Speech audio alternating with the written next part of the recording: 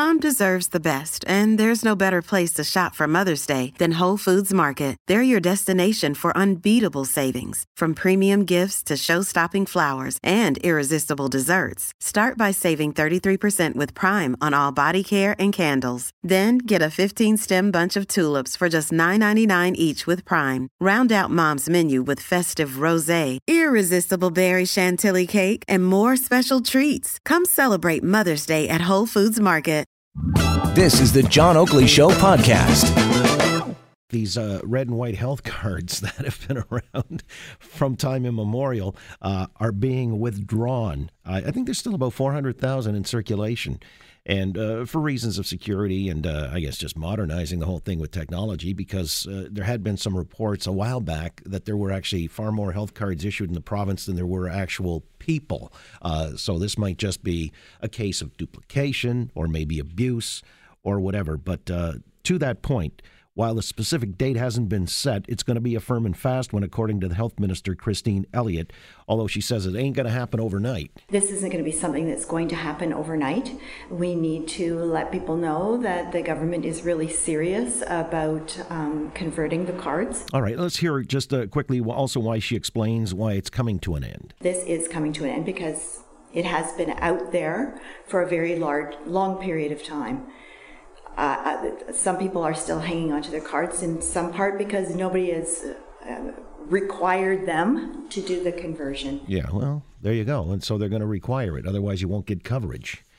However, it's just conjecture on my part. You know, when it comes to public health, there's been a hue and a cry that's gone up that people are going to die because we're not adequately funding it. The province has cut back in terms of the funding formula with the City of Toronto.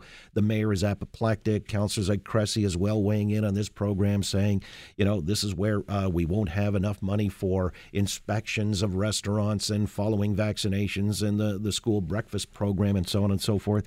Very interesting piece by Sue Ann Levy in this morning's Toronto Sun, where it quotes the former Toronto City Councillor, Christin Carmichael Greb, who also happens to be a former member of the Board of Health here in Toronto, that this whole thing, Toronto Public Health, is a left-wing cash cow where pet projects are rampant and accountability is non-existent. And that intrigued me. Let's hear more about it, because Christin Carmichael Greb has joined the Oakley Show at Global News Radio 640 Toronto. Christin, good to have you back on board. Good afternoon. Good afternoon. Thanks for having me. All right. You called it a left-wing cash cow, your words? Yeah, I mean, I was on the Board of Health for just over 2 years and left in early 2017. It was really an area where projects got put through. There was never any questioning on financing what was being financed because of the split between the province and the city. Every time we came to budget talks, it was, well, we can't cut this, we can't cut this, we can't cut this, because then we'll lose money from the province, and then what will happen? They'll give us less money. So it really is an area that needs to be looked at in depth. There are ways to make Toronto Public Health more efficient because they really do a good service. They are essential to the city. Things like the breakfast program, which is the money that goes towards that from the city, is from the city. That's not from the province. But it is an area that does essential service in this city that we need. So we need to make sure that it runs efficiently and effectively, and that every tax dollar that goes to Toronto Public Health is spent, it goes as far as it can go. All right. And so the province, whereas they've funded up until this point 75% and the city 25%, that split is now being proposed as 50-50. Well, proposed, it's being mandated by the province. It's going to be a 50-50 split. Can the city still make do with that money and deliver the services? I think if the city looks at the programs that are run, that where the money goes, that they can. They look at efficiencies, look at how do we run this program more effectively? How are we able to make more with less? People do it all the time. I mean, we have over $300 billion debt in this province. and the money is not going to keep flowing. There's going to be a stop point at some point, and the province has started to cut back because of that. Again, Christin Carmichael Greb with us, a former member of the Board of Health here in Toronto and former city councillor as well, suggesting that despite the fear-mongering from the mayor as well as councillors like Cressy and whomever, that this is not really the existential threat to our public health system in Toronto by the government, the provincial government, cutting back to a funding formula of a 50-50 split. By the way, did the auditor ever draw any of this to anybody's attention, that maybe there were more efficiencies to be found in the public health system? I don't believe the auditor has looked at Toronto Public Health. I had flagged it for her. I was vice chair of the audit committee for a while, and I had asked her to look at different areas of it. I am not aware of any investigation of Toronto Public Health at this point that has happened. Well, then where is the oversight coming from, if any? Well, it should be coming from council. Council should be questioning things. There are simple things that we can look at. We have a condom contest in Toronto to design Toronto-branded condoms for Pride.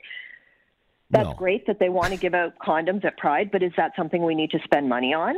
Is that a public health need? Things like that we really need to look at the books and see what are our essential services. Student nutrition, that is definitely an essential service, but is it being run effectively and efficiently? You say not, according to the piece that Sue Ann put together. Why is that? I just don't believe that we have full overview of what goes on. Our money from the city is supposed to go towards just food, but there's no accountability as to how much waste of food happens if the money only goes towards food. In some schools, I know that they have food available to all the kids, whether they need it or not, because they don't want to attach a stigma to the children who need it. I get that, but we need to come up with a creative way to get food to the kids who need it and not to the kids who don't. Well, how is it managed today? How is this system set up? Who delivers the food? Who buys the food? Which food is sourced? It's done through volunteers at various schools around the city. And from the city standpoint, it's money that's handed over. They say that they account for it, but I have never seen any when I was on the Board of Health, there was nothing that came back to us that said this is how efficiently and effectively the money is being spent. So the city basically cuts a check and sends it out to these schools, and the volunteers then take it upon themselves to go out and source food, and we've got to basically take it as an article of faith that everything is tickety-boo. Right. Yeah. Okay. And now we're getting somewhere, drilling down on it, getting very granular, because sometimes, the devil in the details when we hear that, this lump sum of money is going to be denied and people are going to die, to quote the Councillor Cressy. I guess, he was also mentioning safe injection sites. That's another one of profligate spending in a certain sense. Didn't you point that out to Sue Ann? Yeah, when it comes to harm reduction in the city, we spend a lot of money on harm reduction, which is great. It's a necessity, but we're not helping people get off of drugs or helping them down the line. There's no money. They don't increase the money the same amount for making sure that we keep people off of drugs. It's strictly harm reduction, which keeps people in the system. We are not doing a good job in the city of getting people out of the system. And this doesn't just go towards public health. This is affordable housing. This is the shelter system. We keep people in the system, which costs money. We need to do a better job at getting people out of the system and being able to become a tax-paying citizen in Ontario, in Toronto, and off the public purse. You do mention that the city also hands out about 2 million needles to drug users and dealers annually? That's through the harm reduction.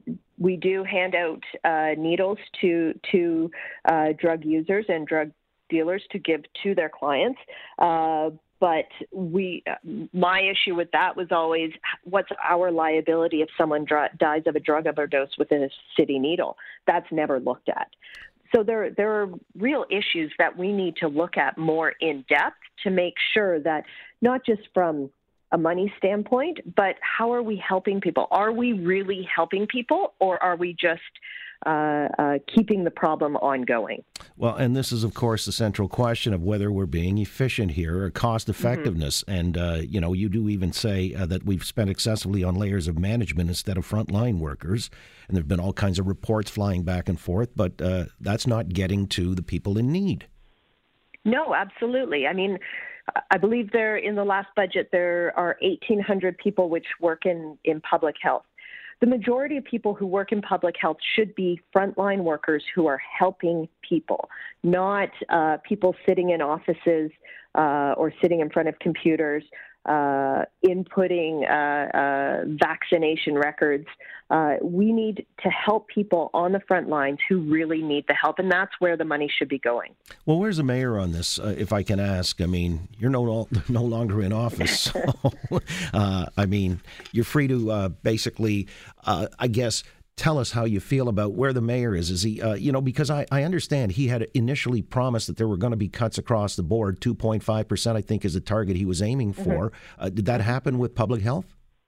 Public health, that never happened. At the most, they would do a 0% increase, but they would never cut, because the concern, again, was if we cut, then we won't get money from the province. So it's this ongoing cycle of, well, if we cut something, we won't get that money back. Right. In other words, I mean, this is a way of spinning it that anything that is just maintaining the same budget is basically a cut because of inflation and what have you. Correct. So that's the way they saw it. Anyway, it's a great revelation, and I appreciate your coming on to tell us about it, because the other side of the story is all woe and doom and gloom, and how the province is playing the role of blue meanies here and really placing an impediment on public health. And you're saying, in a sense, physician, heal thyself. Take a look in the mirror and you can find ways of maybe saving things and stabilizing your budgets. Would that be about a correct way of assessing where you're coming from? Absolutely. I mean, we are in a dire situation in this province. The amount of debt that we have, it's over $20,000 per person that is owed. And that is not sustainable. So everybody's going to have to take a cut somewhere. And there will be areas that will need to be looked at, and we just need to look deep and make sure we find those areas. Well, you were there in the trenches, so your voice is a credible one on this front. I appreciate your sharing your insights with us. Thanks so much, Christin. Thanks very much, John. You got it. Christin Carmichael Greb, former Toronto City Councillor and former board member of the of public health here in Toronto. Well, I mean, these are the considerations on a daily basis that we address. Thanks for listening to the John Oakley Show podcast. Be sure to rate, review, and subscribe for free at Apple Podcasts, Google Podcasts, and anywhere else you get your on-demand audio.